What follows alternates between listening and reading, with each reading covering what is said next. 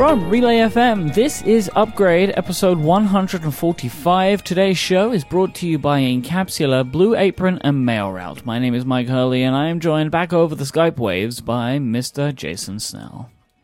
Present. Hi, Mr. Jason Snell. Hi. Jason, Kevin would like to know, did you drive to San Jose in your Nissan Leaf? I did not. I took a gasoline car. In fact, I took the minivan to San Jose, and because it's got all the range in the world. And San Jose was, again, I kind of wanted to drive the Leaf to San Jose just for the challenge of it. Mm. And one of these days I'm going to do it where I'm going to drive that car somewhere that I don't need to go just to see how far I can drive it. But I decided there was too much else going on, and then I was also giving Dan Morin a ride down, and I didn't want to subject him to my insanity of the eco mode of the Leaf to see if I could max out the range and things like that. So I left that for my wife to commute in, and we took the gas car down. Poor Nissan. It's fine. It specializes on short trips. Okay, but Kevin did want to know, then, what is the furthest you have driven it, if not to San Jose? I looked it up. I think the furthest that we've driven the car is the 42 miles that I drove it from the dealership in Santa Rosa to my house. But I have driven it twice to Petaluma, which is probably 35 miles away, to Twit, which I was the guest host on Twit yesterday. Yeah, because Leo Laporte is frolicking in the Galapagos with turtles and things.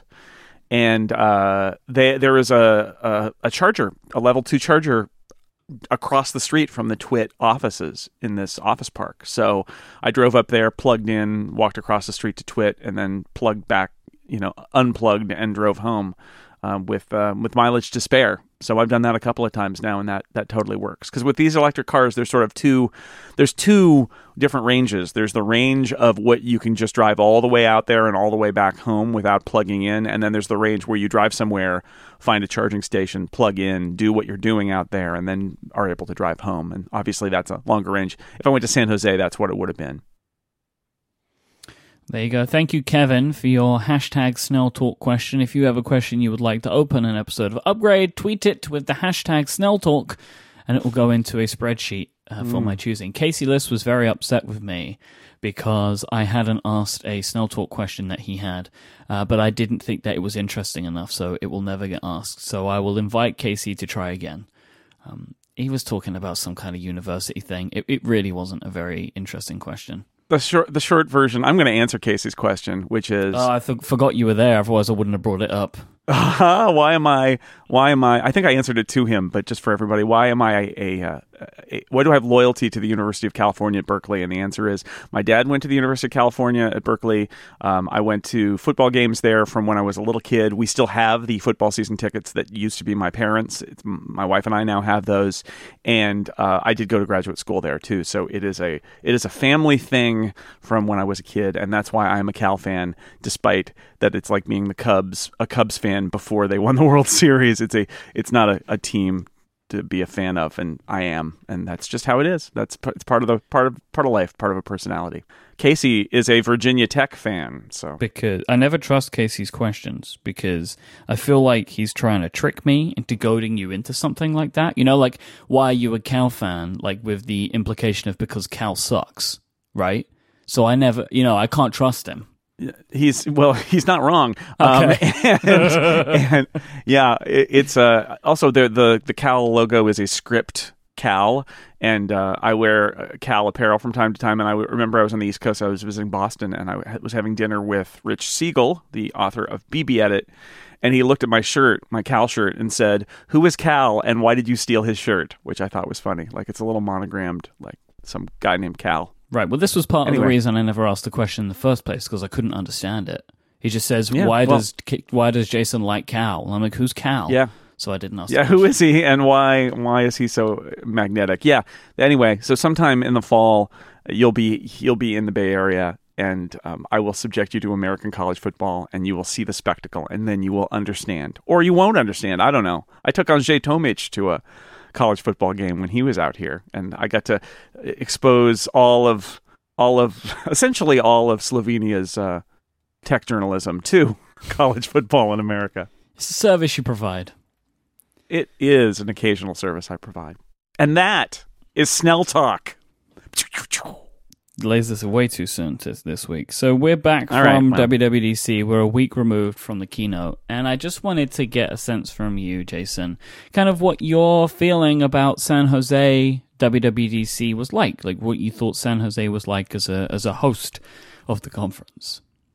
I thought it was great. I really liked the vibe of it. I thought it's different, so it takes some getting used to. Sure. But let's see, getting there wasn't a problem. There was parking.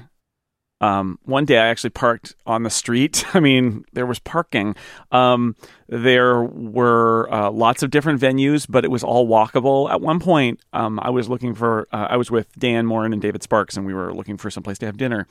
And we found, we were just sort of wandering, and we ended up walking for quite a ways. But I looked on a map, and it looked like it was 1,000,000 miles away to where we walked, but it wasn't, because the scale of downtown San Jose is not particularly huge. It's all walkable. There's lots of restaurants. It is kind of one of those places that feels like there's it's geared more for people during the day than it is in the evening. But the fact was, there were so many evening events that it was pretty lively, I think, even in the evening. And you just keep running into people. Like blocks away from the convention center, you would see people you knew. So it really was like what we thought it might be, where you kind of took over the downtown for the week. And that felt good. And San Francisco never really felt like that. So, and personally for me, even though it's inconvenient to drive all that way, it was much more kind of pleasant to be there and to hang around there than it was in San Francisco, where, I don't know, it's just so dense and so much else going on and kind of hard to get from place to place, and everything is packed. And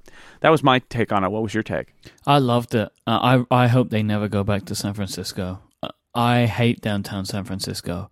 The area around Moscone that we have been at for the last 4 or 5 years, that I've been going there, I've just come to really not enjoy it. It's just not a very nice area. There are very nice parts of San Francisco. The Moscone Center is not one of them. The area around there is just not. It doesn't give me anything. I don't really enjoy it.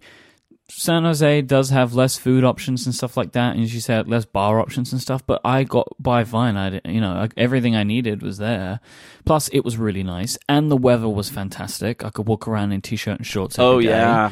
And it was just lovely. It was really, really nice. It had more personality to it in its own little way. And as you say, it felt much nicer as an attendee or somebody coming into town for that time, because it just felt like WWDC had just taken over, like the Apple community just descended upon the town, because it feels like that area is not really used for very much other than people attending the convention center, because there are a couple of hotels that are all clustered together, and then a bunch of food places. So it really felt like it really just felt like everything was ours, and it was great. I loved it. And also, I have a voice, which is great. That is the benefit of there not being so many bars and stuff open at night. Meant that people were either hanging out in the hotel, or what I did a few nights was just having a bunch of people in our hotel room, and just we had a living area, seating area in our hotel room. You could have 8 or 9 people in there, and it was totally fine. So that was just a thing that I did at a couple of occasions as well. And that was really lovely, because I got to spend all the time with the people I wanted to spend time with, and also keep my voice. It was great. And there were more meetups and stuff to go to this year, so I could see a bunch of people. It was great. I really, really, really loved it. And I hope that it is there for the foreseeable future. Yeah, and there were places to talk about. There is definitely a WWDC bar culture that I'm not really a part of, but I also found there are a lot of places. One night we hung out in the Fairmont Hotel lobby, basically, and there's a bar there, and people were having drinks if they wanted to. Yeah, exactly. But it was a large space with comfortable seating and things like that. So it's different, but there, it is geared. That area has built up to handle conventions that can fit in the convention center, right? It is made for that, and so it's got enough to handle all of that. And yeah, it doesn't have the feel of like, wow, we're in San Francisco, which I would argue feels a little bit like, wow, we're in Chicago, or wow, we're in New York, where there's a real sense of place. In San Jose, it feels like we're in a city that is a middle-sized city. It's not a super dense city. And so there's not that sense of like, I can't believe we're in San Jose, right? But it doesn't matter. Like, who cares? It was a pleasant place to do it, and I think that's more important. Ironically, is this irony? Okay, I'm not going to say ironically. I withdraw my comment of irony. Is this like Alanis Morissette irony? It could be. It did rain on Thursday on the in wedding June day in San Francisco, which I'm sure somebody was getting married and it was bad for them, don't you think? But I think Steve Jobs moved WWDC to San Francisco because he wanted Apple to appear more big time at a time when Apple wasn't being taken as seriously as he wanted it to be, and he wanted it to be like, no, we're not minor league. We're going to take over San Francisco. I think it helped, and I think it especially helped with all the iPhone stuff as well, right? And that's why they did all those events up there. They moved WWDC up there. They did the events in Moscone. They did the events in Yerba Buena.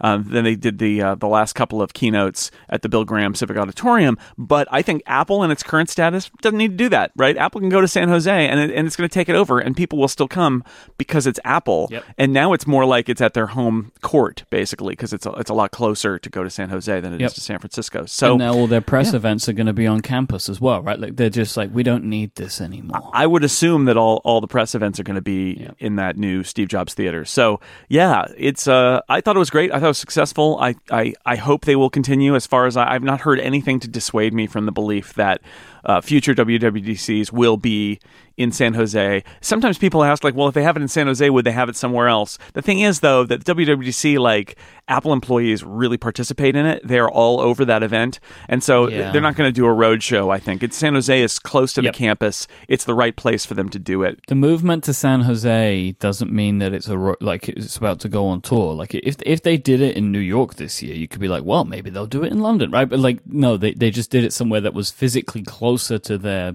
office. Yeah, for those who don't know Bay Area geography, it's quite a bit closer. It's quite a bit closer to Apple. Mm-hmm.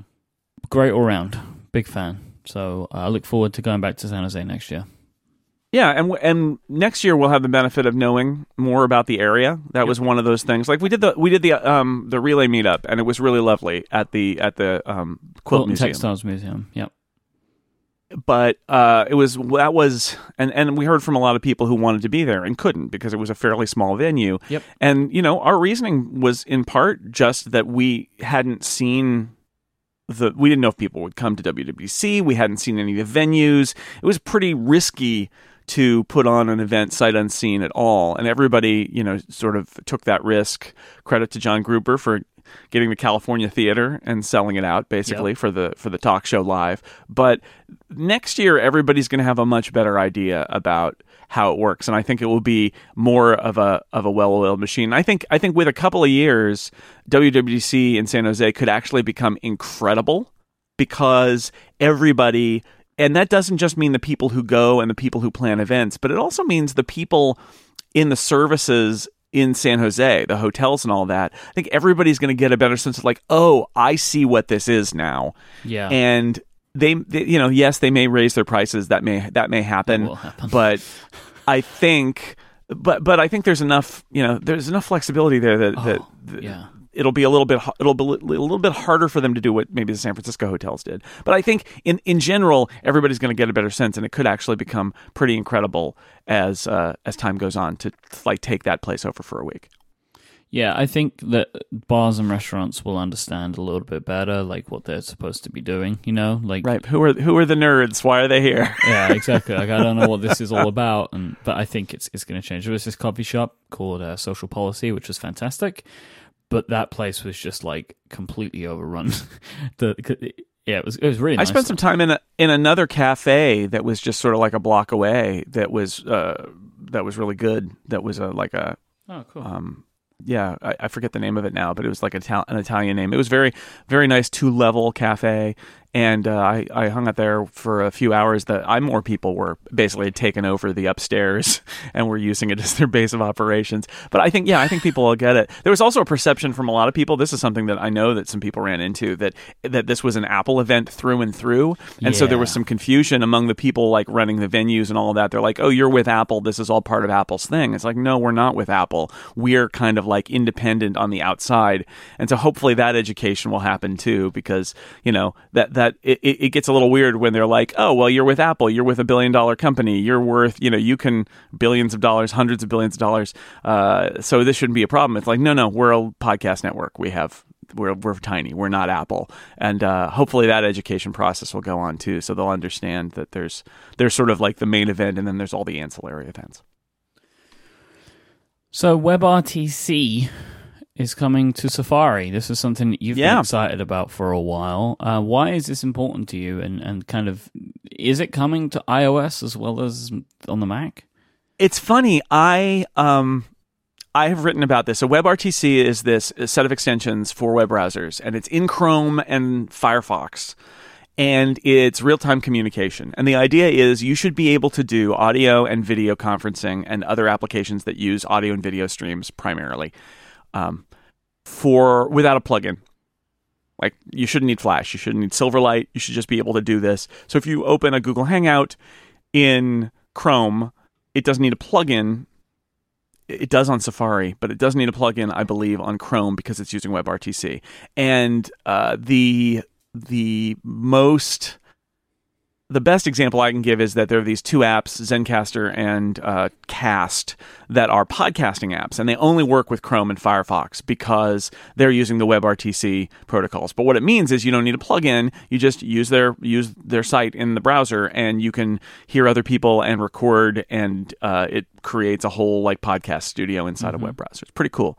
So I've written about this a little bit. We've talked about it a little bit. I had somebody come up to me as I was walking out of the talk show live, out of the California theater, who was from Apple, who said, WebRTC, did you hear? It's in the new Safari. It's in the betas.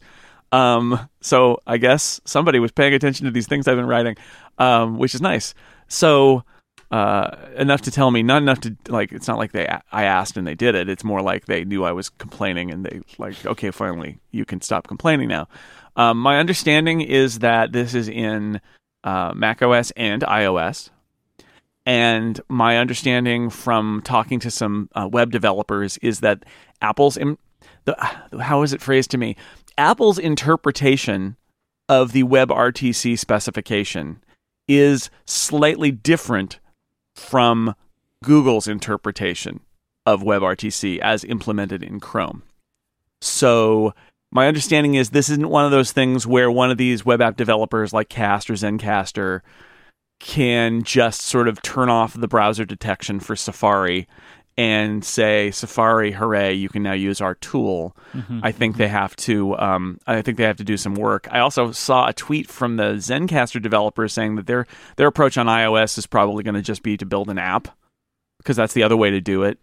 But what in the long run, what this is going to probably mean is that apps that use WebRTC, including my podcast apps that I'm excited about, but also all sorts of other applications that currently only work on Chrome because they're using these features, will be supported in Safari on the Mac. And I believe that's going to be for High Sierra, Sierra, and El Capitan. I think they go 3 versions back when they do Safari updates. So I think it'll actually roll back a couple of versions. And in iOS 11, it should be there.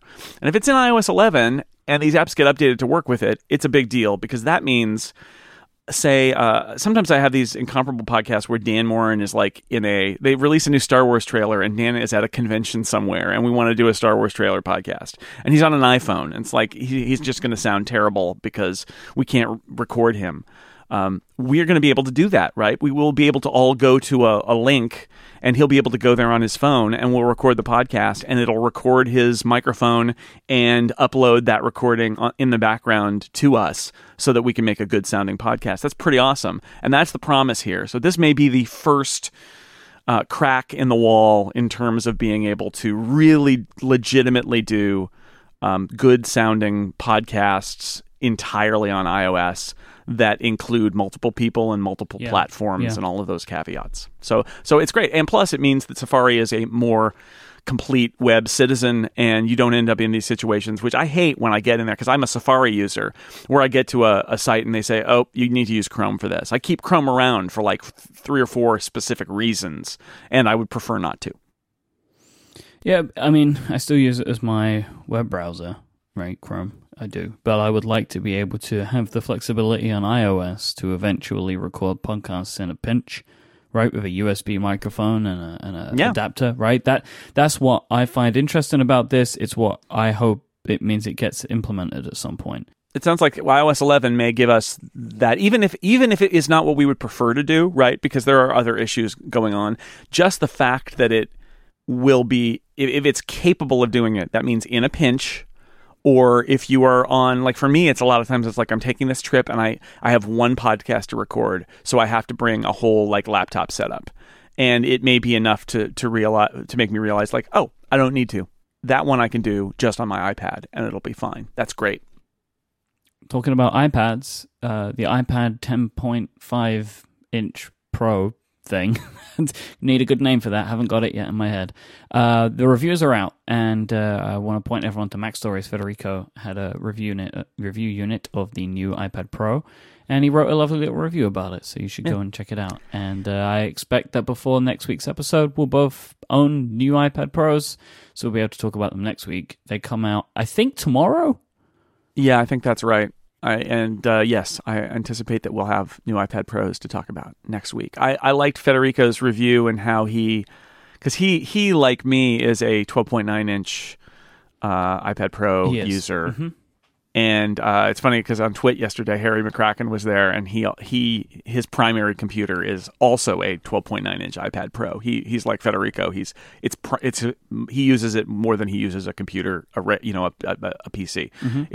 It's iPad all the way. And I like how Federico, because I was curious, was like, it's pretty good, but the screen, the screen's not as good as the 12.9 because it's smaller and everything's a little bit smaller. And I like how he was really generous about how impressive a product it is, while also kind of giving you the sense that if you're a fan of the 12.9, he seems to not be convinced that people who like the 12.9, that this extra space on the 10.5 is going to really be enough to make you go down from a 12.9 to a 10.5. And I think the fact that the 12.9 still exists suggests that they had that conversation at Apple, and it was very clear that the answer was no, there's still a place for the bigger iPad. Yeah, all that math that we spoke about that Dan Provost did, it didn't. Yeah, they didn't do it. True. Yeah. No, it's same resolution in terms of pixels per inch as the old 9.7. It's just got more screen space, so it's a new resolution in terms of pixel dimensions. So it's a little bit bigger, but still, if you run 2 apps side by side on a 10.5 iPad Pro, they're both using basically the phone layout, not the iPad layout. And side by side on a 12.9, you get 2 basically vertical iPad apps, traditional iPad layout size side by side. And so that changes the equation. It has positives in that if it was an iPad mini resolution, everything would be way smaller on the display, and it might make it would make the touch targets harder. It would be a tricky decision to make for a mainstream iPad to make that resolution that much higher.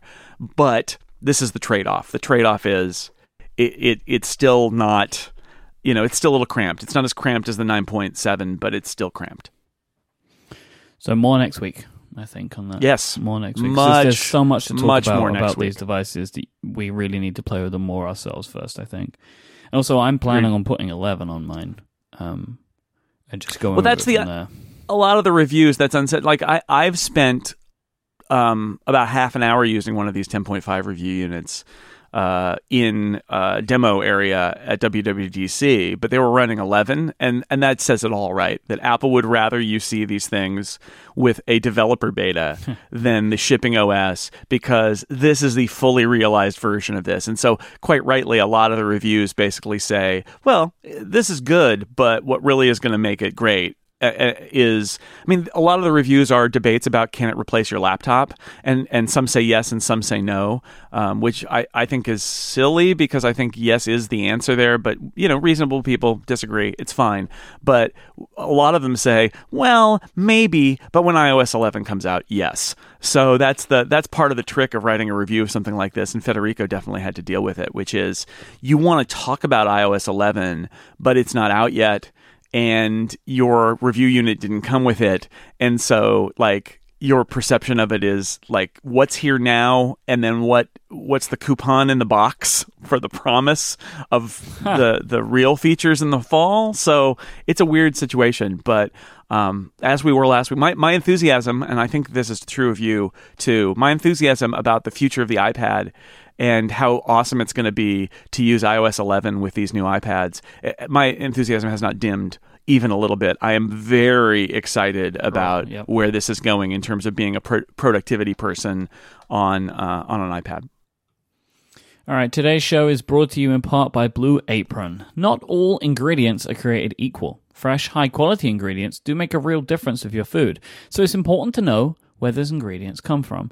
Blue Apron is the #1 fresh ingredient and recipe delivery service in the US. They set the highest quality standards for their community of over 150 local farms, fisheries, and ranchers across the United States. For less than $10 a meal, Blue Apron delivers seasonal recipes with fresh, high-quality ingredients to make delicious home-cooked meals in 40 minutes or less.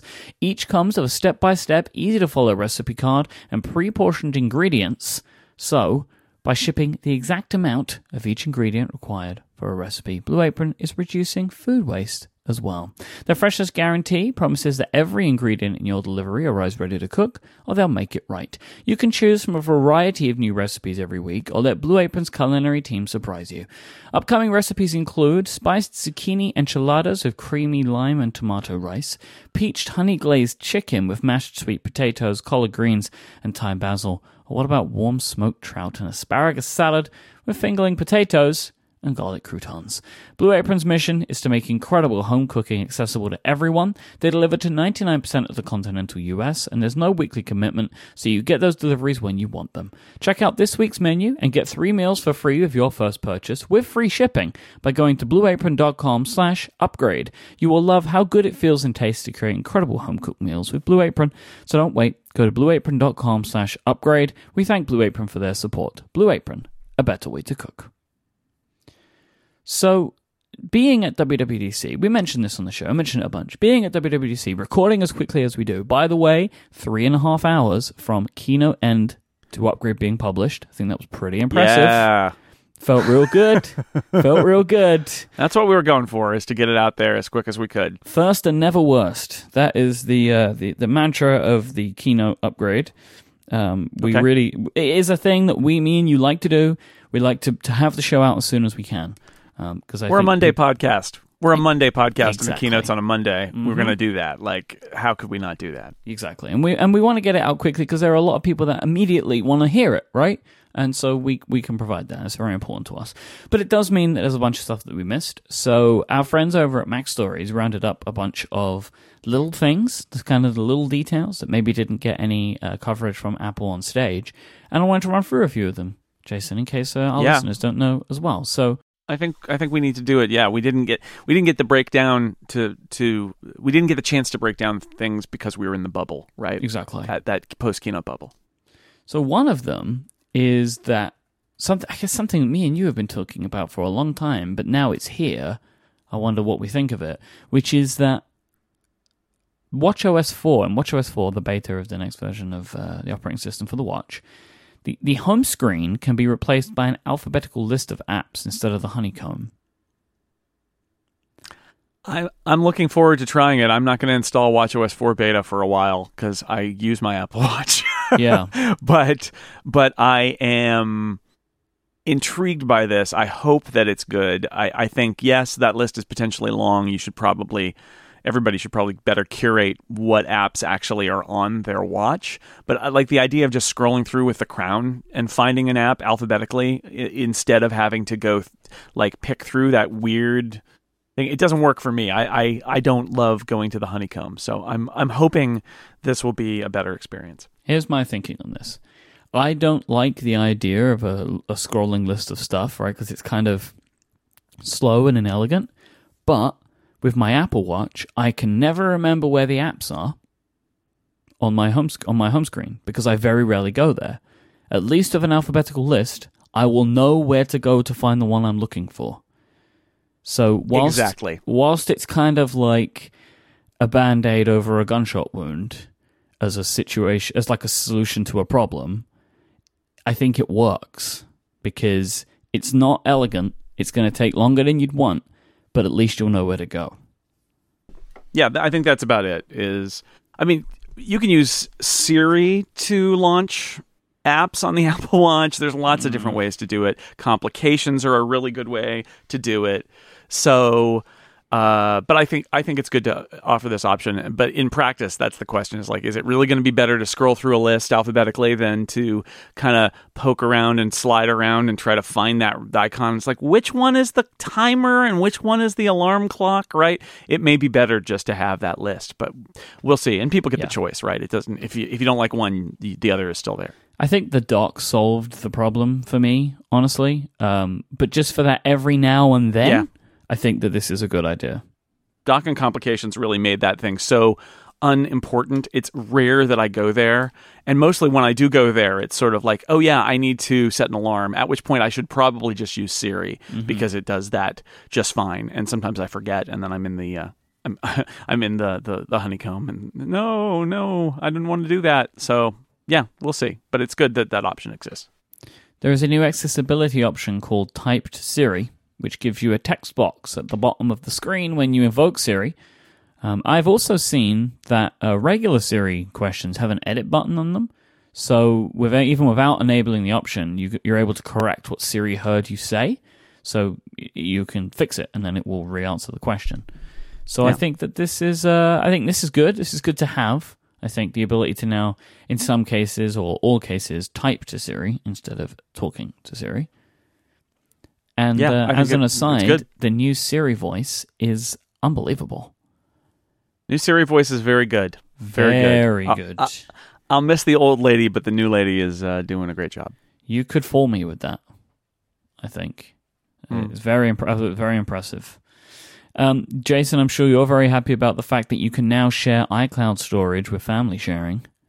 Yeah, this is something that has been a long time coming, but I was telling my daughter about this, that she'll actually be able to back up her photos in her phone because we've got they increased the terabyte option to 2 terabytes, and we're on the terabyte option because I have more than 200 gigabytes of photos, and that's it. You either pay for 200 gigabytes or you pay for 2 terabytes. There's nothing in between.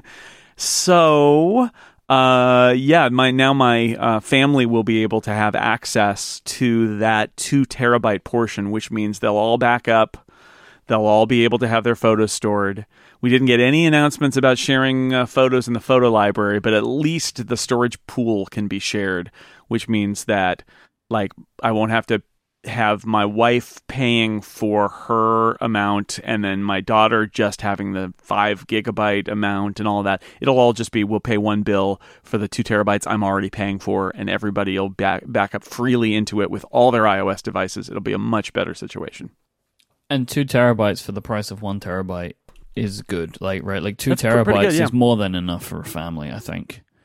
Yeah, I think that this is a sign that Apple is, their prices are more competitive, and now their storage is getting even more competitive.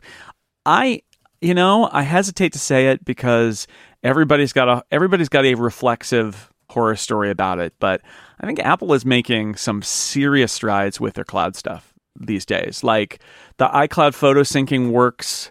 I am hoping that High Sierra potentially feels handles the iCloud Drive stuff syncing better, that's settled down a little bit.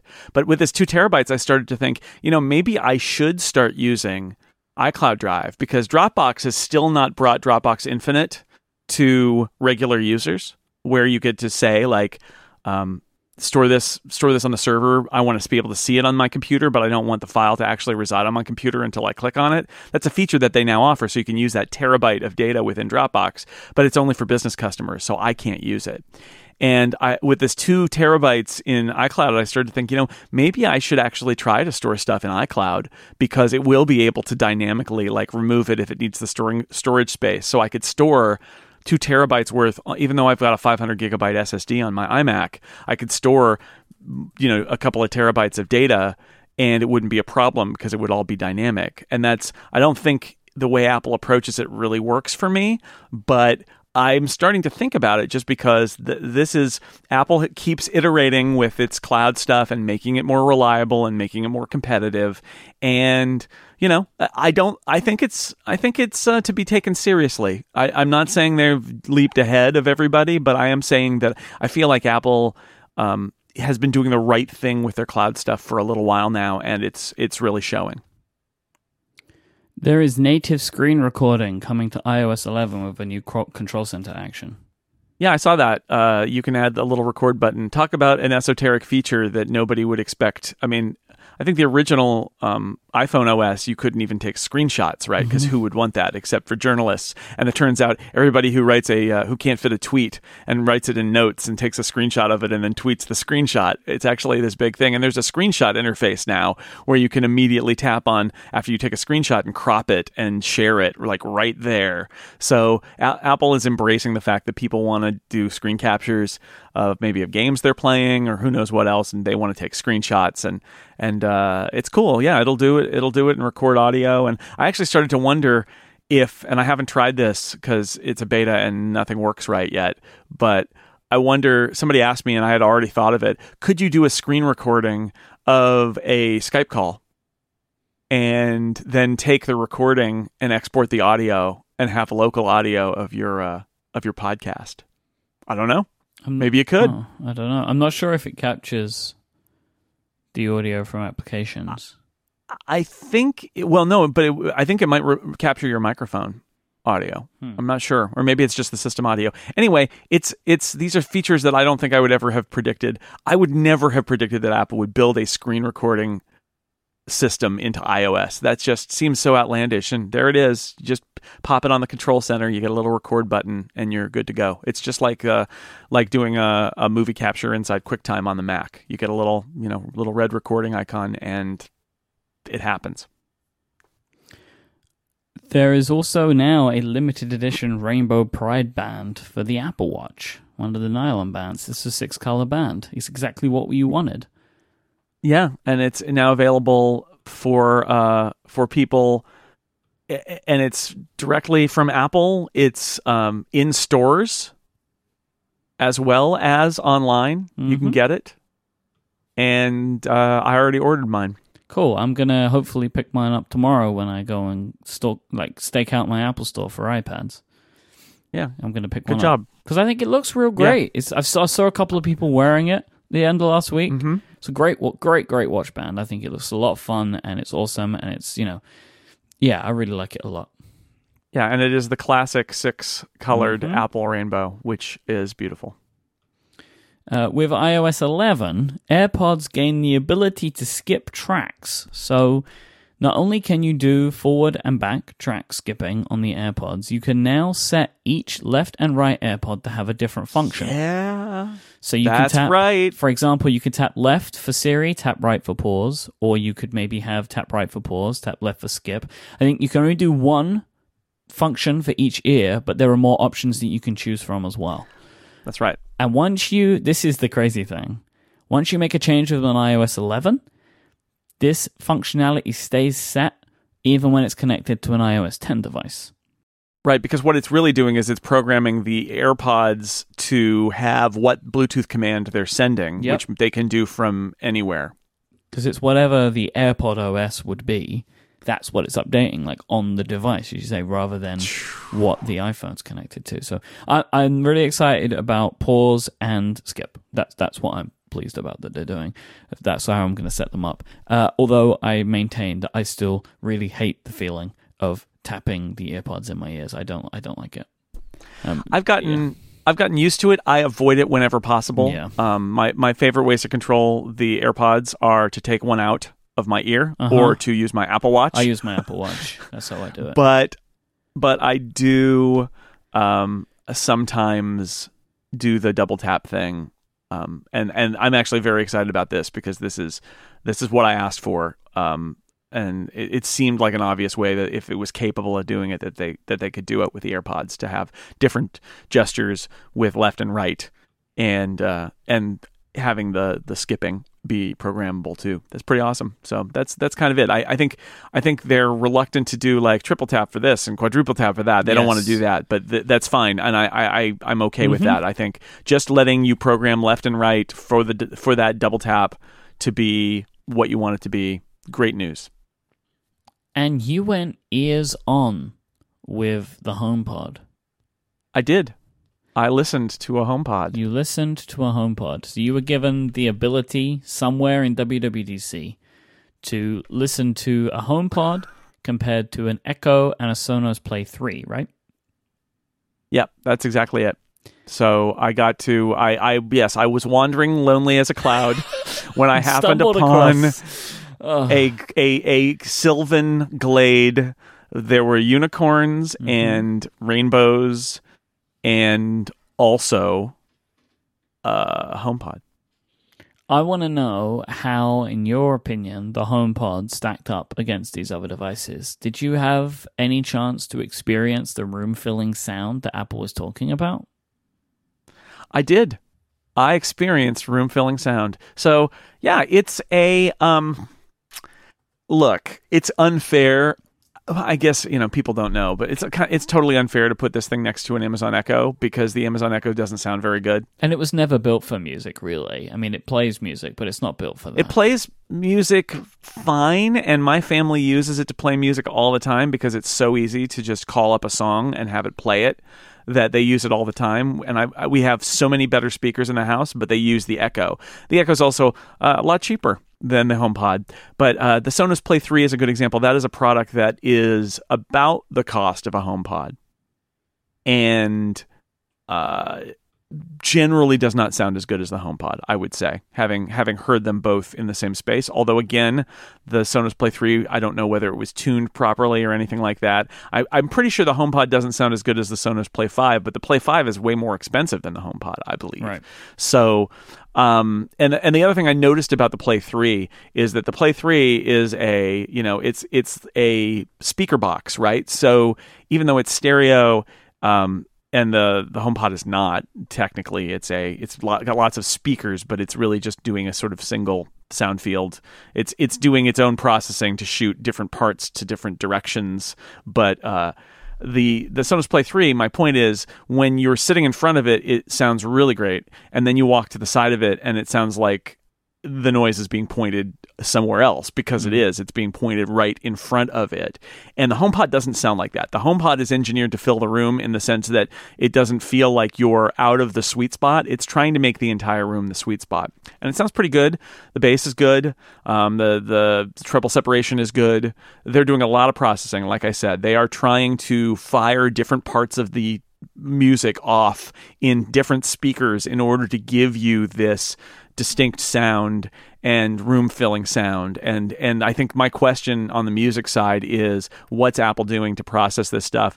And how's it going to sound in its final iteration? Will there be settings? Will it intelligently detect what kind of music it is and alter how it does it?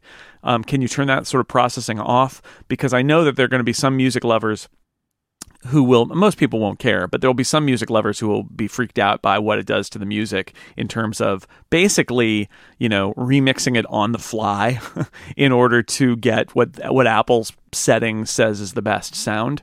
I do think it would be great if it was really intelligent, and we don't have any details of this now, and said, oh, this is classical, I'm going to do something different, and this is pop, I'm going to do something different. Right. But we don't know whether it's got presets or something that's dynamic. That's just, like so much of the HomePod, it's kind of a mystery.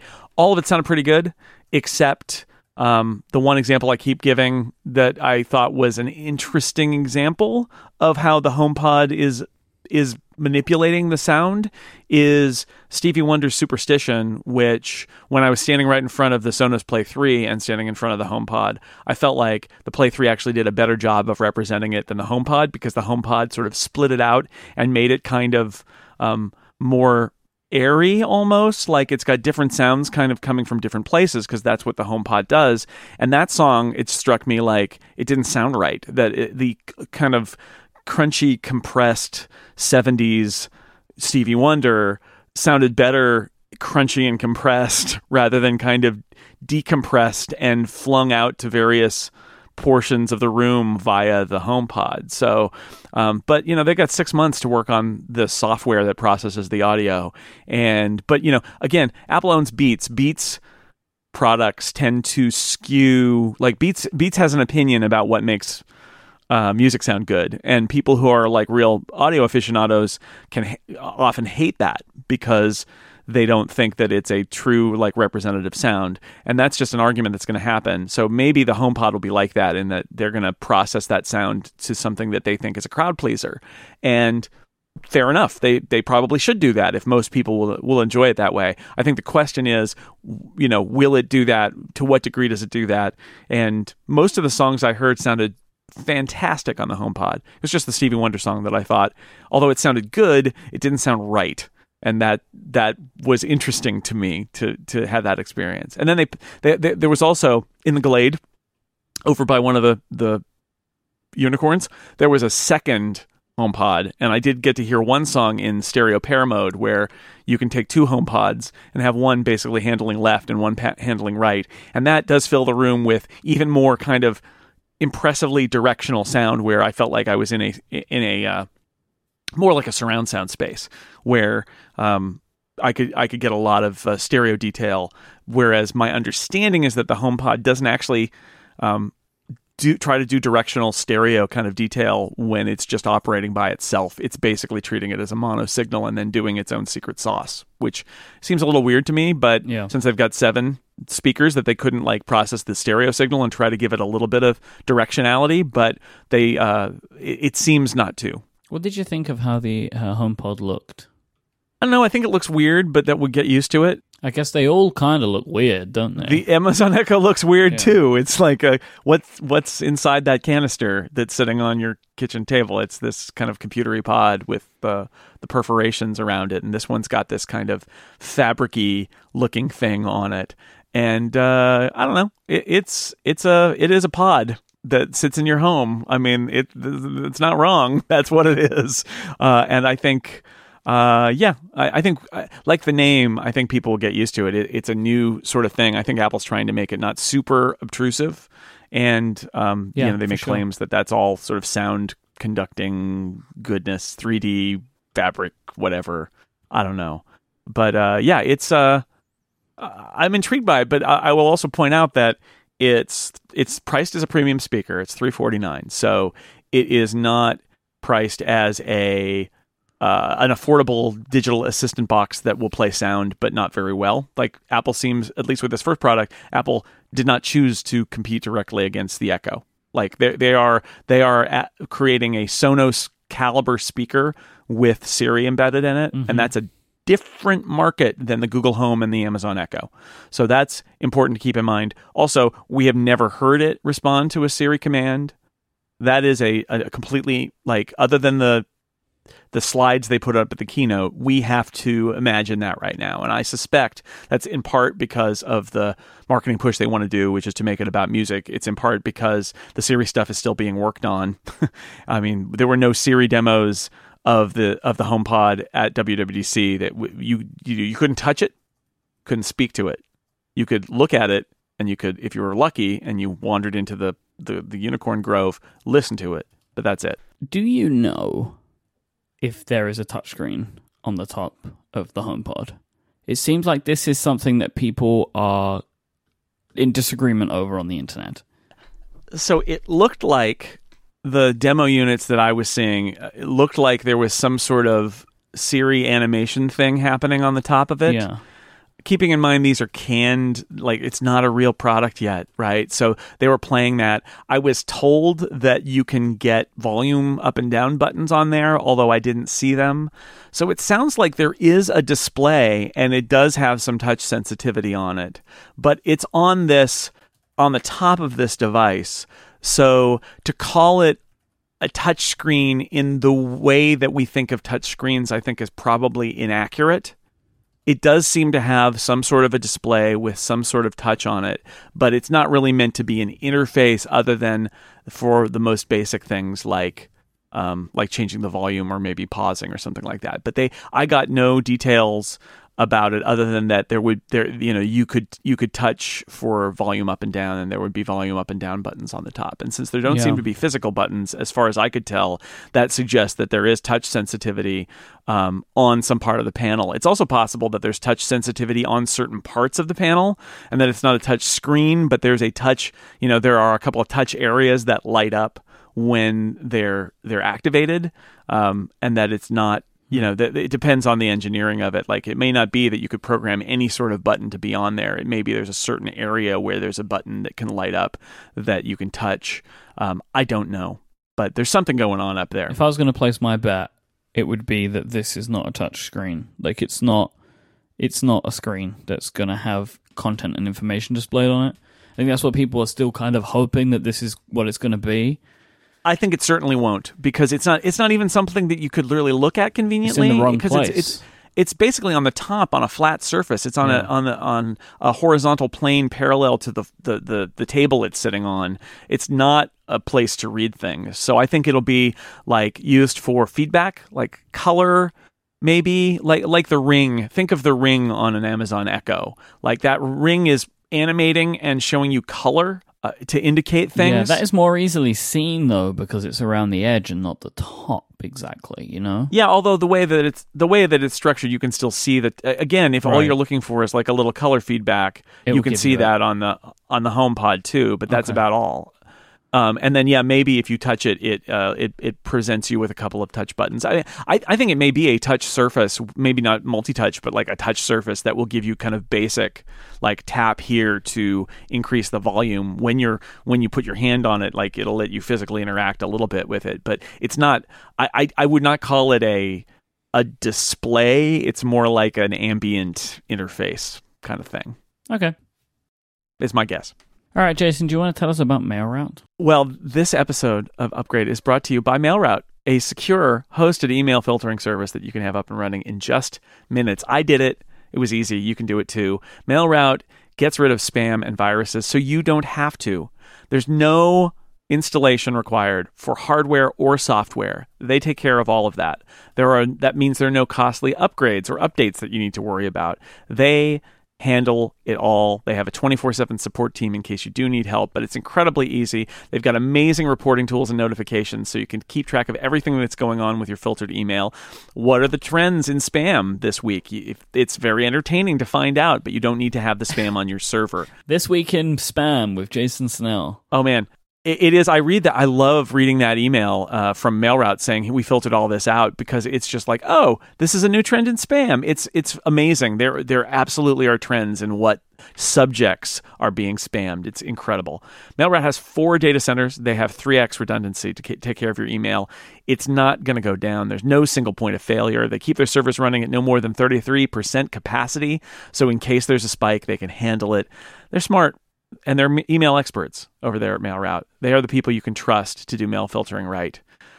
What is great about them also is if you're running your own server, you may not know that that spammers are connecting directly to your server. Even the mail that doesn't come through, mail servers will connect and try to send mail to every possible combination of addresses at your mail server. I used to run my own mail server on my home internet account here in my house. And you know what? It killed my internet connection, because so much of my internet traffic was spamming email servers connecting to my server and saying, how about A at your domain? How about AA? How about Adam? How about, like, just every possible email address.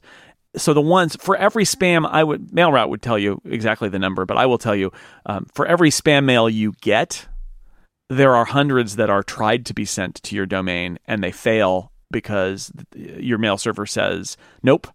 But that locks up, your server, and your server takes the time to respond to that, and it's slowing down your server and it's slowing down your network. Get that junk off your network. MailRoute will take the hit for you, so your server is never bogged down by bad email. Find out more by going to mailroute.net/upgrade. Sign up today, and you'll get a 30-day free trial, 10% off the lifetime of your account. So if you're happy with it, you'll be getting that sweet 10% discount forever. And if you are looking at or using a competitor's product and you've got a contract, guess what? MailRoute will price match it. So they will not be beaten, and they won't be beaten in terms of the service. I can tell you that too. Thank you to MailRoute for supporting Upgrade. There was a session at the end of WWDC this week about podcasting. There was. It full of Friday. Some expected and unexpected things that have been added to Apple Podcasts. One of them is, I want to say, a welcome change, but then it I think it kind of colors the rest of my discussion in a way that I'm not expecting it to sound like, which is RSS enhancements. So this is something that I have been expecting Apple to do for a while, to find ways to enhance the RSS spec for podcasts, which Apple kind of created in its current form, hence why there are so many tags that say iTunes something, and everything else looks for those tags. All other podcast apps are built around these tags that Apple created for their iTunes feed spec. It's kind of how all podcast feeds are built, using these tags. Yeah. For people who don't know, it's RSS and podcasting, it's a standard, but Apple has been in it so long, and they created a whole bunch of these custom tags that are all preceded by iTunes to enhance the data that iTunes displayed on a Mac in 2005, basically. Mm-hmm. And if you're running your own podcast app now, you would be silly to not take advantage of that metadata, and so everybody reads it. And so it's not standard, but it's basically a standard. And it means that Apple, because it's so popular as a podcast platform, I think Podcast app on iOS is the number one by far podcast listening app in existence on any platform. It is able to put in new tags for its use that everybody's going to do, and then every other app can pick those up because it's totally open. It's not like Apple has secret sauce here, and so they did. They made a lot of enhancements, some of which they already had in some other form, but I think this is a kind of a big batch, trying to see what podcasts are doing today and how the current set of tags in a podcast feed aren't good enough. So they added a whole slew of them. So as a owner of a company that creates its own CMS for podcasts, therefore its own feeds, I would like to extend my thanks to Apple for not changing the names of the tags from iTunes to Apple, because in theory they should, right? Because it's not iTunes anymore, it's Apple Podcast. Yeah. So I would just like to thank Apple for not doing that, right? So I don't now have to rewrite everything. But because what they've given are additional pieces of functionality on top of what is existing. And these are really all focused around seasons, because there have been lots of podcasts, but some very popular podcasts, and the clue is in the name for how some of these tags are written, that are for seasons. And I think Apple are referring to these as standard and serial. And I don't think it's like just for serial, but that these shows are serialized, hence where the name serial came from in the first place. But it is funny. There was already a sort order tag, which they are replacing basically with this, that let you say, because Steven Wilson from Apple told me about it at one point, and I used it on Total Party Kill and Incomparable Radio Theater. And the idea that some podcasts should be listened to from the start and not from the most recent. Like Upgrade, you should listen to the most recent episode because we're very topical. But something like Total Party Kill, which is a Dungeons & Dragons podcast that I do, and it's storytelling, and you start at the start of the story. The latest episode will make no sense. You should start at the beginning. So now there's a new version of that called the iTunes Type, and that lets you choose episodic or serial. And so, yeah, if you want people to start at the beginning, you say serial. This podcast is meant to be serial, and then it'll be sorted properly with the first episode at the top. I assume there will be user UI that will allow for like collapsing and stuff like that inside of applications. Exactly. So they also didn't break like the standard title of an episode, because a lot of times I think Relay does this and Incomparable does this, and a lot of podcasts do. Your episode title would be like the episode number : the name of the show, or maybe season 2, episode 2 : the name of the episode. That is that kind of catch-all title tag is still there, but Apple has introduced a pure title tag, which just is the name of the episode, an episode tag, which is just the number of the episode, and a season tag, which is the season number of that the episode lives inside. Now, I have some questions about this in terms of how it's interpreted in the podcast app in iTunes, and then how it will be interpreted by other apps that don't follow those things, because I'm not quite sure if you say that it's season 2, episode 1, and you're in a regular podcast app, does it display that as just another episode 1? And is that weird? Yeah. I don't know all of those details, but it's clever. And it's one of the things that it will make for a way better interface for podcast listeners, because now the apps won't have to do any funny business to try and extrapolate episode numbers from titles or things like that. They'll just have the metadata. They'll have a raw, clear title with no junk in it. They'll have an episode number. They'll have a season number if available, and a summary field that's a single descriptive sentence in plain text. And that's good. Like, that is going to make cleaner interfaces with a lot less junk in them for everybody who listens to podcasts in the long run.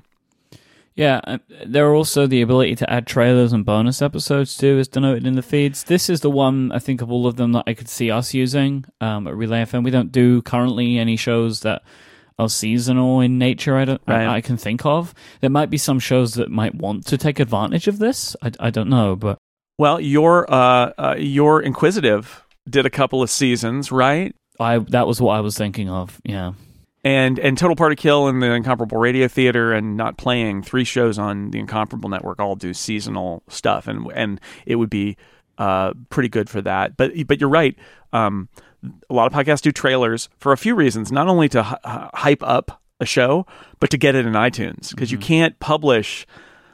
Right, you can't publish a podcast with nothing in it, so you have to have like a either your first episode, but you kind of want people to know that it's coming, so you post like a 0 episode that is, this podcast is coming, subscribe now and you'll get it when it starts. And that's a teaser or a trailer. And now there's an episode type called trailer that you can mark that treats it differently. For if it's seasonal, it'll actually say, here's the trailer for the season. If it's for the whole podcast, it'll say, here's the trailer. It'll be separate in the interface. And again, any podcast app can read that and display it in an appropriate way. And then bonus, like, that's a great example of, like, 5x5 did After Dark, the Incomparable did bonus track. We occasionally have these, the Relay does B-sides. We occasionally do this thing where we've got it's not in the episode, but it's like additional material. And what this would allow you to do, if you chose to do it, and I was thinking to myself, I'm not sure whether I would choose this, but if this was widely implemented, I might, which is, rather than have like a separate feed for your bonus stuff, what this does is let you put it in the feed and just say, here's the episode, here's the bonus, mark it as bonus, and then in the podcast app, it looks like it will be like shown that way, where you'll see the episode, and then you'll also see, and there's also bonus material you can listen to, which, depending on how that's done, could actually be really clever and cool. So we'll see. But these are all things that podcasts really do, and that the podcast spec didn't really know how to handle, and it made it all messy. So I'm very happy that Apple has stepped up here, because who, if not them, then who? Like, I think it had to be Apple to do this. So I'm keen to see how all of this is implemented across the board, from just technically and from a user interface perspective, because there could be some things here that we might want to take advantage of. Maybe, I don't know, there might have been some ideas that we have not pursued because it would have been tricky to do. So right. I'm keen to see how a lot of this stuff shakes out. The other story, which got like just a couple of minutes at the end of this presentation, is that in December, I think they said, towards the end of the year, Apple is going to be opening up some new analytics for podcasts. And if Apple is going to do any analytics, this is the right way to do it. So it's all anonymized data and using aggregate listener behavior. And this will be statistics and analytics for what the Apple Podcasts app can work out from you listening on any of their platforms. So there are listener numbers. Now, obviously, these are just listeners that have just listened inside of the Apple Podcast app. And the big thing is that Apple is going to show podcasters how many people are listening in Apple Podcasts, where they start, stop, and skip in the episodes.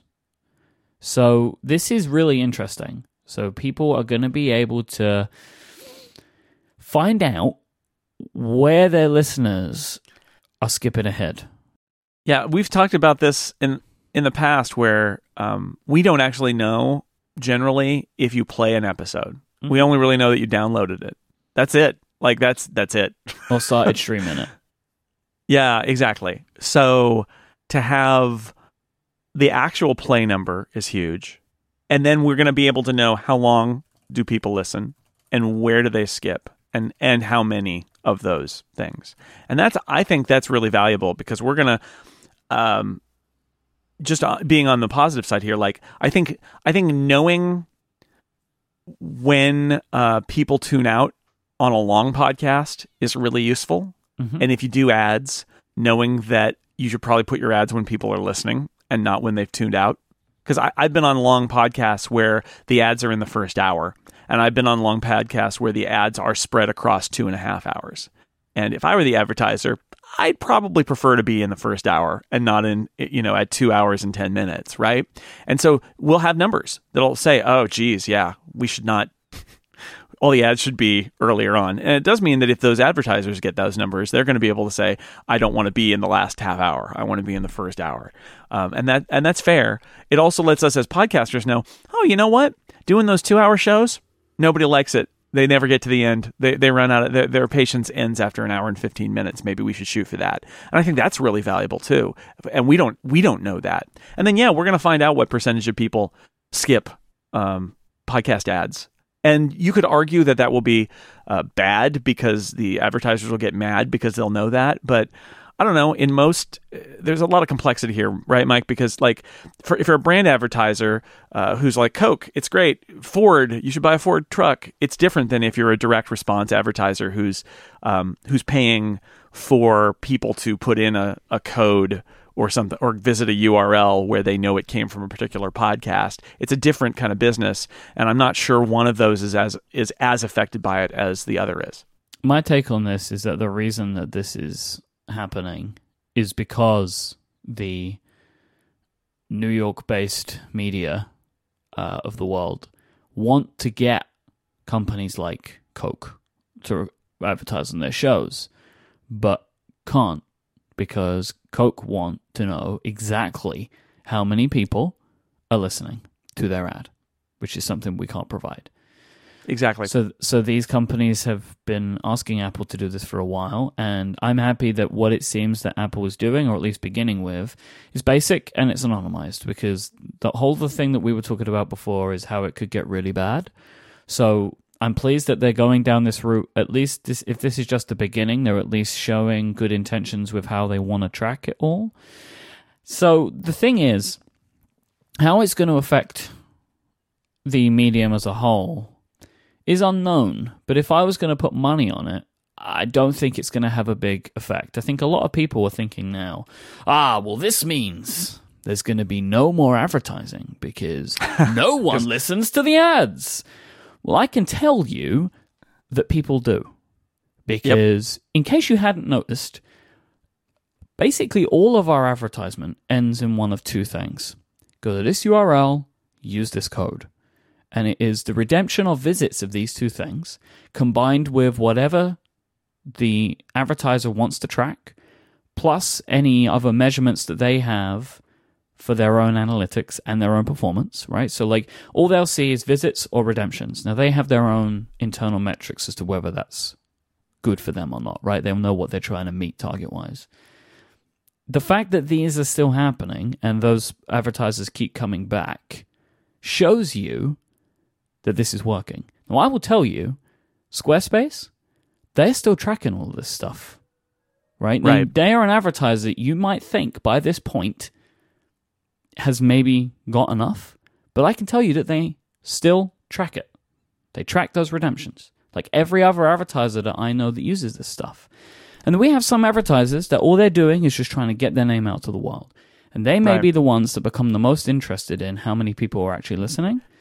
That's what I was going to say is I actually think this is going to be really great for brand advertising. And Squarespace, I think, is an interesting example where, because of the nature of the medium, Squarespace has been doing direct response in their advertising and measuring it. Because how else do you measure podcast advertising effectiveness? You don't. It's either that or how many jokes are made about Squarespace because everybody hears their ads on podcasts. But how do you do it? Direct response is the only way, which is funny because what I would argue Squarespace has been doing all along is running a branding campaign.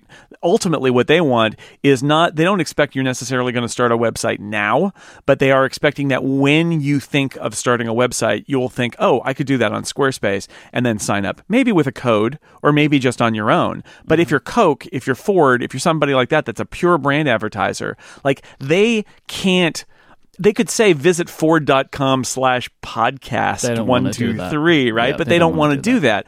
So for them, they're going to be able to go to and it's not going to be us, right? It's going to be a giant ad sales network like Midroll maybe, and say, we want to buy these podcasts and get feedback back of how many listens we got. And maybe they will be able to do that. What I expect what will happen is they will go... It'll basically be the way that newspaper advertising and TV advertising and billboards work, where what will most likely happen is they will go to an ad buying agency, either someone like a Midroll or someone like just a traditional media buyer, right? Like a CBS or someone like that, right? Who put things into billboards and stuff like that, and they will say, we want to reach 10 million podcast listeners. Right. And these are the types of shows we want, and these are the types of shows we don't want. We want comedy, we don't want technology. And then a company like the Midroll will go, okay, we will get you those listens. And then they will just spread it all out, right? And I think that some of the direct response stuff, I believe, is actually done this way. So some of the companies that are doing this, the current advertising that you're hearing, they go to an agency and say, we want this on these types of shows.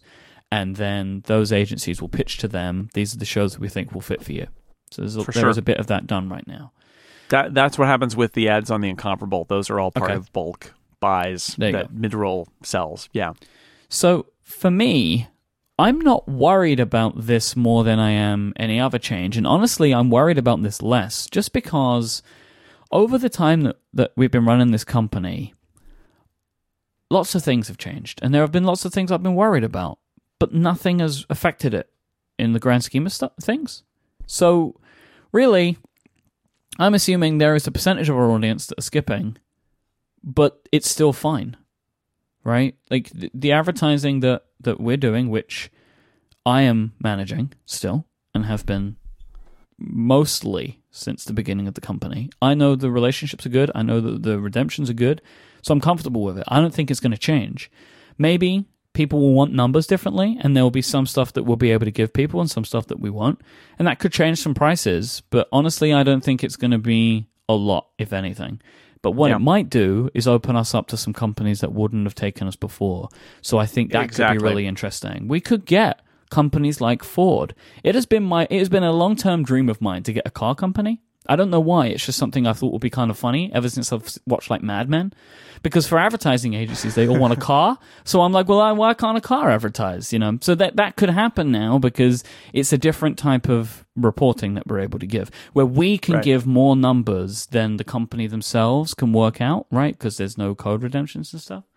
But the problem that we're going to have is that Apple Podcasts are in the inverse, percentage-wise, I believe, to most of the shows that you may know of in the bigger space. So, I will say, for this show, I expect that Apple Podcasts app is less than 30% of our downloads.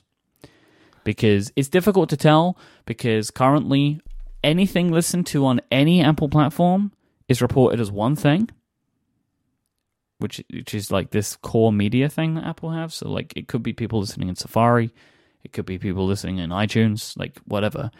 But it's probably around a third. Now, that means that our numbers will be very different to some other companies. So we will have to extrapolate. And also, they may not be proportional to our entire audience, either negatively or positively. So unless other applications start doing this, which some may not. I know lots of people that make them, and I haven't asked anyone. Honestly, I've not spoken to anyone about this. I haven't spoken to Russell about this. I haven't spoken to the Castro team about this. I haven't spoken to Marco about this. Like, I know these people, and I'm not talking to them about it yet because whatever. Maybe we will at some point. But I think that everyone will be waiting to see how this goes with Apple before considering to do it themselves. This is something that any podcast app can do, by the way. So my gut feeling is that nobody else is going to feel the need to do it because, or really any reason to do it for the reason that you just described, which is I think Apple's, although for certain markets like ours, Apple's stats may not be a great proxy because it may be that if it's only 30% of Relay listeners, I just looked, it only seems to be about 25% of Incomparable listeners. I would say that Relay, I meant Upgrade, by the way. Okay. It's different across the entire It's different network. on every show, right? Yeah. But for these tech-skewed ones, like half of the Incomparables listeners are on Overcast, right? I mean, that's not normal in the industry. It's sort of fitting for where we are. So the argument would be, well, the people who tend to listen in Overcast are a different kind of person with different behavior than the person who listens in the Apple Podcast app, and therefore the Apple stats are not necessarily as applicable as to the, something like Serial, where it's probably a much larger percentage. But I think the argument would be that the Apple stuff is going to be the best proxy for the market as a whole, for the larger market, and that the smaller markets aren't going to be worth the podcast advertisers podcast app developers adding in stats, because they're going to be such small numbers that they're not going to really be particularly applicable either. And one of the ways you differentiate yourself from Apple is by saying we don't track you, which is probably what Overcast will do, is my guess. It's just like, that's great. We won't track you. So if you don't like Apple tracking every pause and play and ad skip in your podcast app, because that's going to happen now, then use a third party instead. They are doing that, right? Like, I say it's anonymized, but they are anonymizing the data that they're providing to people. They are tracking in some way. Yeah. Just like many apps do, but yeah. What they're probably doing here is, I say any app can do this, what they're probably doing is just tracking the play pause for their syncing between devices, which any app can do. But they are choosing to actually take that data and do something with it, as opposed to it just being a syncing system. That's what I assume is going on, right? But they're taking that information and making that data available, even though it's anonymized. So there is an element of them keeping data about you, right? Which I don't believe any other application is doing, past the point where it would just override it for wherever you are in that show, right? If I'm making sense here. Like, my assumption would be that for other applications, they're just like, wherever you are in that current episode, that's kind of the information that's being synced to the cloud. But Apple is now storing that information, because they are like, you skip to here, okay, we'll store that. Like, they're storing each of these data points that they're keeping, which I don't believe other applications are doing, right? They would just probably just override the information for their syncing system. I wouldn't surprise. I mean, like, my guess is that all of the company-owned apps are tracking it, like Stitcher. I would imagine Stitcher is since Midroll bought Stitcher, I'd imagine Stitcher is tracking everything, and Midroll is probably using that as a proxy to get some ideas about user behavior. Maybe. And that this will be a much better proxy because it's a huge sample size. Although, something else we should talk about, how Apple's going to make this available. It sounds like it's going to be available to the owner of the podcast in iTunes. Yeah, in Podcast Connect. Yeah, so the logistics issue is going to be like, you have to, if you're the owner, you have to get it out of there. If you're somebody who has an ad network you're working with, you're going to have to like export the data and provide it to them. There's going to be some challenges with how that is structured that'll have to come up. I realize this is inside baseball, but it's like, this is the start of a process that may lead to way better data and may change the way that this all works, but it is just a step along the way, and there's way more that has to happen, and it won't be a catch-all. But I do think that in the end, for most people, this will be a proxy for all podcast behavior because because Apple owns so much of this market. I'm interested to see how it will affect shows like ours. I expect, honestly, not massively, because the companies that we've been working with already, so they know how it works and how it doesn't. And we may provide this information. We may not. I mean, I haven't decided how we're going to work with this yet. Honestly, like, we're going to have this information. We don't have to give anybody anything. Like, I'll tell you now, like, I give total download numbers to sponsors when they ask it, but I give no proof of it other than what I'm telling them, right? They don't get screenshots from me or anything like that. I give the information, and there is an expectation that the honesty is maintained, right? And it is, right? Like, I give people the numbers that they need, but that's all anybody gets right now. There's no other information provided. So I'm interested to see how that goes as well, right? Like, will we just provide this information? Will people want proof of this information? I don't know. So that's why I don't know how we will deal with it yet. Because as well, I don't even know if I'm ever going to be asked for it. Because if we continue working with companies in the same way that we have now, then it doesn't make a difference. And I do believe, honestly, that if the industry, our slice of the industry remains as it is right now, companies getting their own data is way better than the data that I give them. Like, a company knowing how many code redemptions they've had is better. And honestly, as well, ads with discount codes work better than ads without, because people are getting something.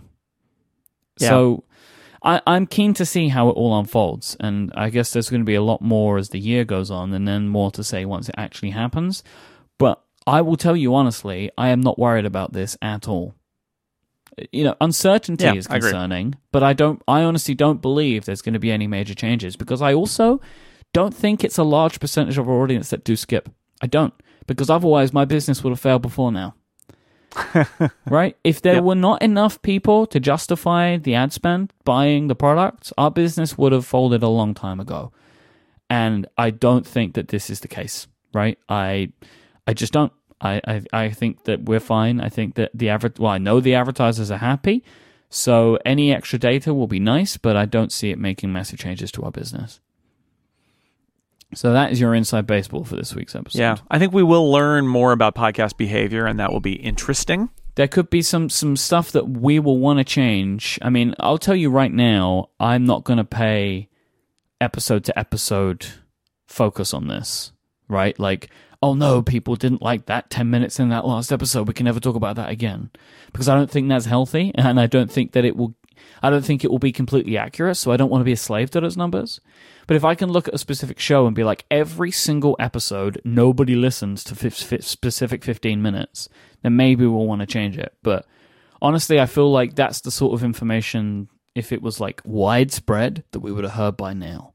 Right? Yeah. That people would have told us, oh, I hate Ask Upgrade, don't ever do that again. I think we would, and no one's ever said that. So right, but I still feel like if you're doing a podcast that's regularly 2 hours long and you get feedback that the last half hour you have like 15% of the people listening, maybe your podcast is too long. That's what I mean. That's what I'm saying. Like, for if there is data that is clear for every single episode, then maybe we'd want to change something. But what I'm saying is that I don't want to check every episode and like look specifically when did people tune out. Oh God, what did we say? Oh, exactly. They hated when we talked about, I don't think it's healthy because you don't get any context around it, right? And there could be just wide scale thing that happened which meant nobody listened, right? But it doesn't. Yeah, so I just think that I personally find it unhealthy to track statistics that closely.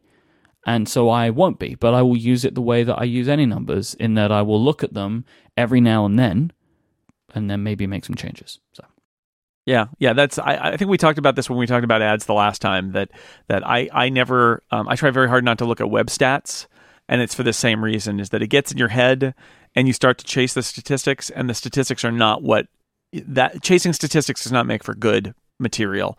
You can't have that be the thing that's in your head.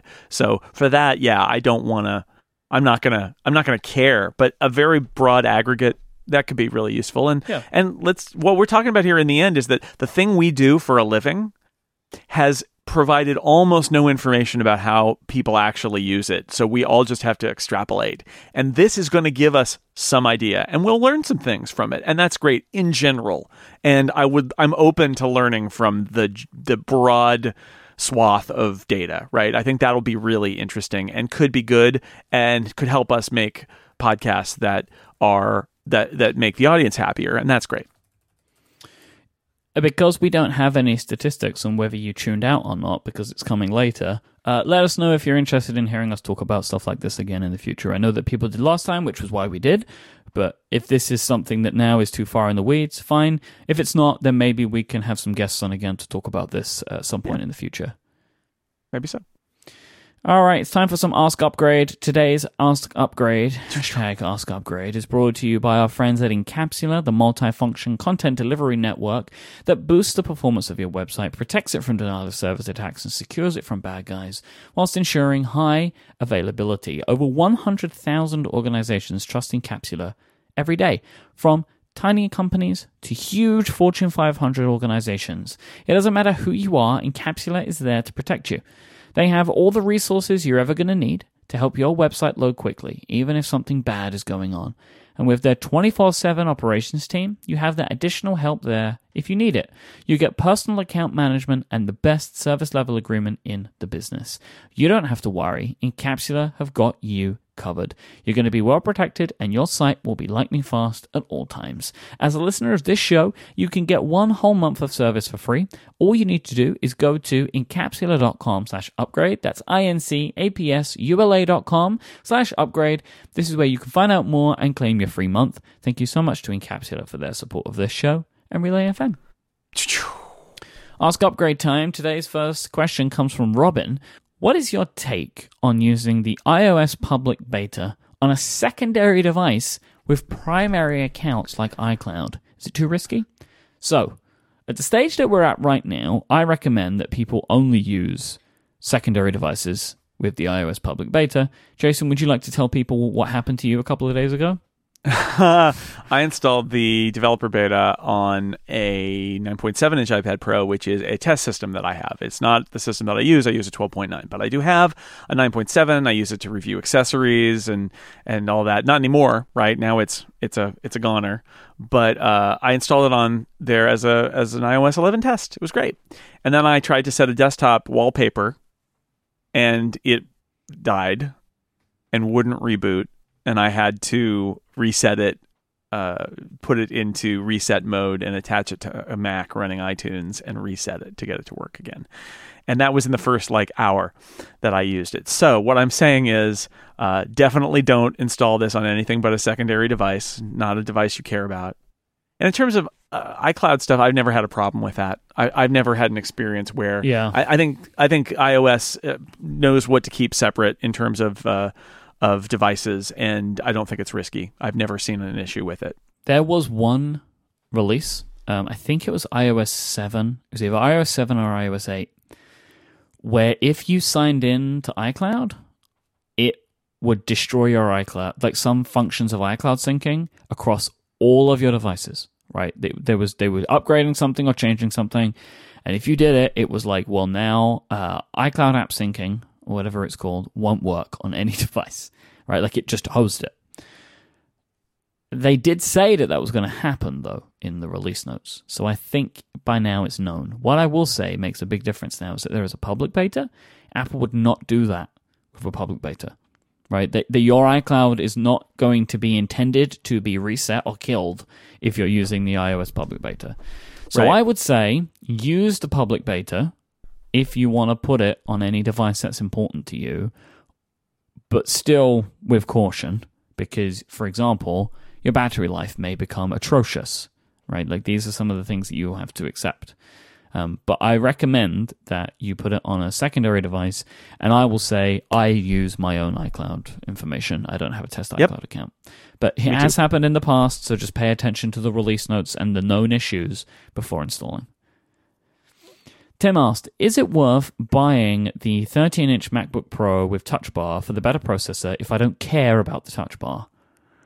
I will say, unless you intend to use the Touch Bar, I wouldn't get this machine. I used the Touch Bar MacBook Pro for editing Connected last week, and I hated it. I found it really distracting that the screen kept changing. And in its current form, which is that maybe a lot of apps, like there's still doesn't tend to be like a lot of really amazing functions for it. I don't know if I would enjoy using it on a daily basis. Like the fact that every time I switched app, the screen changed, my peripheral vision was triggered, and I would look down. Now, I don't know if people that use this every day, all day, still suffer with this issue, but I think for me personally, it's not great. Also, I would put my hands down on the keyboard and I would accidentally trigger expose and stuff like that. I found it frustrating. If it was me, I would go for the non-touch bar MacBook Pro right now. You've had more time with a MacBook Pro. Does the distraction stop? I couldn't say. I wouldn't say that I've spent enough time deep down on a touch bar MacBook Pro to make a decision about that. Did you find it distracting like I did though? I didn't find it distracting, no. Okay, so maybe this is just a personal preference thing. So try and use it in a store maybe first. No, I think if you don't, well, because the premise of this question is the processor, even if you don't care about the touch bar. And my answer to that is no, don't get the touch bar if all you care about is the processor, because you can get the MacBook Escape, the 13-inch without touch bar, and you can add $300 to it, which is built to order. It brings it up to $1799, which is the cost of the base touch bar configuration. And that is I know the gigahertz looks lower than on the base of the touch bar because it's a 2.5, but it's a 2.5 gigahertz i7 that turbo boosts up to 4 gigahertz. That is probably going to be a faster processor than the processor in the touch bar, the base touch bar. Okay. So unless you're planning on buying a touch bar you don't want and having it be a high-end one with a high-end built-to-order processor, I think if you don't care about the touch bar, you're better off just buying the MacBook Escape and maybe spending that extra $300 on the i7 processor. But that depends on how you're going to use it for. Just bear in mind you will lose Touch ID, and you will also only have 2 Thunderbolt 3 ports. So it's just something to bear in mind. But, right. Yeah, if I was making that choice right now, I think I would go without the touch bar on this model, personally. Yeah, me too. Chris wants to know, do you use a screen protector on your iPad with the Apple Pencil? I'm worried that it might scratch, but I don't want to lose screen sensitivity. So no, I have never, and this is absolutely nothing to worry about. These devices are made to work together. The Apple Pencil does not scratch the iPad screen. I have used an Apple Pencil on an iPad for 18 months, and there has never been a scratch given to the screen from the pencil. Like, I would not worry about this at all. Would you agree? Yeah, agreed. Yeah, it's like, if it scratched that screen, Apple would be the worst company ever, right? Like, that would be such a bad decision, like just to not bother testing it well enough that you wouldn't know that. It does not scratch it. You don't need to worry about it. Paul asked if I will upgrade to High Sierra. Slowly. I mean, I just upgraded my iMac to Sierra, and I'm having some slight issues regarding audio, which I didn't have before Sierra, and I upgraded it to Sierra because there was some software that I needed to use that had to have Sierra. I would still not be using Sierra if I didn't need that software. And this is because, for the exact reason that I'm having some weird audio bugs right now, I don't like to upgrade the machine that I record the shows on. Because if it's working fine, don't jeopardize that.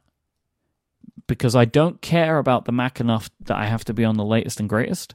I'm not using it for fun, right? Like, I'm using it to sit down, record and edit and publish a show, and then I go back to my iPad again. So having just the most stable machine is all I care about. I do security updates, but I'm not fussed about macOS feature updates now. So I'm frustrated that Sierra has introduced some bugs that Yosemite didn't have. Wait, was I using Yosemite? What was I using before this, Jason? I can never remember the names now. El Capitan. El Capitan had no problems for me, and Sierra has some problems. So, hey, this is why I don't upgrade. That's right, and yet you do upgrade every week. I know, but I will upgrade everything else. as quickly as I can, just not this machine. I will almost certainly upgrade to High Sierra because I'll be using the betas over the summer because that's the I need to know about it, right?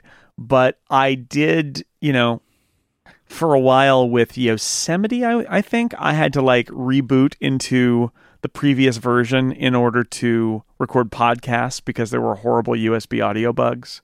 And so that's the thing that remains. A question is, can I use this for my day-to-day system, or do I have to sequester it? And that, there's no way to tell now. That like literally I'll find that out by trying it out and discovering whether it's a disaster or not. And there's no way to tell because it'll be some bug somewhere that might get introduced that if it doesn't get fixed, precludes me from using it. Mickey wants to know, is it possible to use the iPad Pro's smart connector for docking an iPad Pro like the Nintendo Switch? Jason? Yeah, if there's a thing called the Logitech Base that's $100, which did not get a great review from you. I don't understand quite why you'd want it, but it is a piece of metal that with a smart connector on it, and so you put it somewhere and then you drop an iPad onto it and it's connected, and that means that it's charging. Unfortunately, it doesn't really offer other things. It's not like there's a full featured dock that will improve your connectivity in some way. It doesn't attach to a keyboard or anything like that. It's literally just a sort of slow, because it's via the smart connector, charger for your iPad. I don't see the point, but it does exist if you need that. And it's one angle. So it's not like it's an adjustable angle. It's just a piece of metal in a curve. So it's an interesting idea. It does not appeal to me at all. But and it's not like there's nothing that is you drop in to the smart connector and you get video out or something like that. That I don't think its smart connector can do the high transfer of data anyway. Somebody may have made some dock, I don't know, that uses lightning to like you pop it in somewhere and things happen, but basically no. So, no. Yeah, the docking like the Nintendo Switch, I think what Mickey is relating to is just the easy put in, put out, because it doesn't click in. You just drop it into the dock. So that's what the Logitech Base would provide you, that there isn't like a lightning port that you need to find. It just finds its way in itself. And will charge from that very slowly. Yeah. Yeah. Gary wants to know, what are your favorite iOS games for long plane rides? So obviously I can speak to this. I like games that I can play for long stretches that are simple whilst listening to podcasts is typical for me. So my kind of long-term games for this are Threes, Alto's Adventure, and Mini Metro. They are games that you can play kind of without a lot of thought for long periods of time. I was playing some Monument Valley 2 on the plane, but that's not necessarily something that I would recommend for the way that I usually play stuff, because Monument Valley 2, you should listen to the audio, and I like to listen to podcasts when I'm on the plane. Yeah. I am taking my time with Monument Valley 2, which, by the way, I am so excited is available. What a great surprise, and I'm very excited to play more of it. But they are the games that I play on planes. Do you play any games on planes, Jason? Yeah, that's what I was going to say. Games is not a thing I do on planes. Okay. Generally, I get that. On a plane, I am editing a podcast, mm-hmm. I am reading a book, or I'm watching a movie or a TV show. But playing games on planes, nah, not for me. That's not the Snell way. No. All right, that is it for this week's episode. As always, you can send in your questions for us to answer at the end of the show with hashtag AskUpgrade, and our beginning of the show question, which is hashtag SnellTalk. Remember, SnellTalk is for just esoteric questions. If you're looking for more in-detail questions about technology, keep those for AskUpgrade. I know we have lots of hashtags and lots of questions, and I appreciate every single one of you that sends in one every week or whenever you do them. I really appreciate it. Please continue to send those in, because it helps us make the show. So thank you for that. And also, thank you for listening. If you listen to all of the show or part of the show, or you skip certain parts of the show, we'll know soon. But I still want to thank you for doing it anyway. If you want to find Jason online, you can find him at sixcolors.com, and he is at jsnell on Twitter, and of course at The Incomparable as well, theincomparable.com. I am at iMyke, IMYKE. Thanks to Encapsula, MailRoute, and Blue Apron for supporting this week's show. And thank you, as always, for listening. We'll be back next time. Until then, say goodbye, Jason Snell. Goodbye, everybody.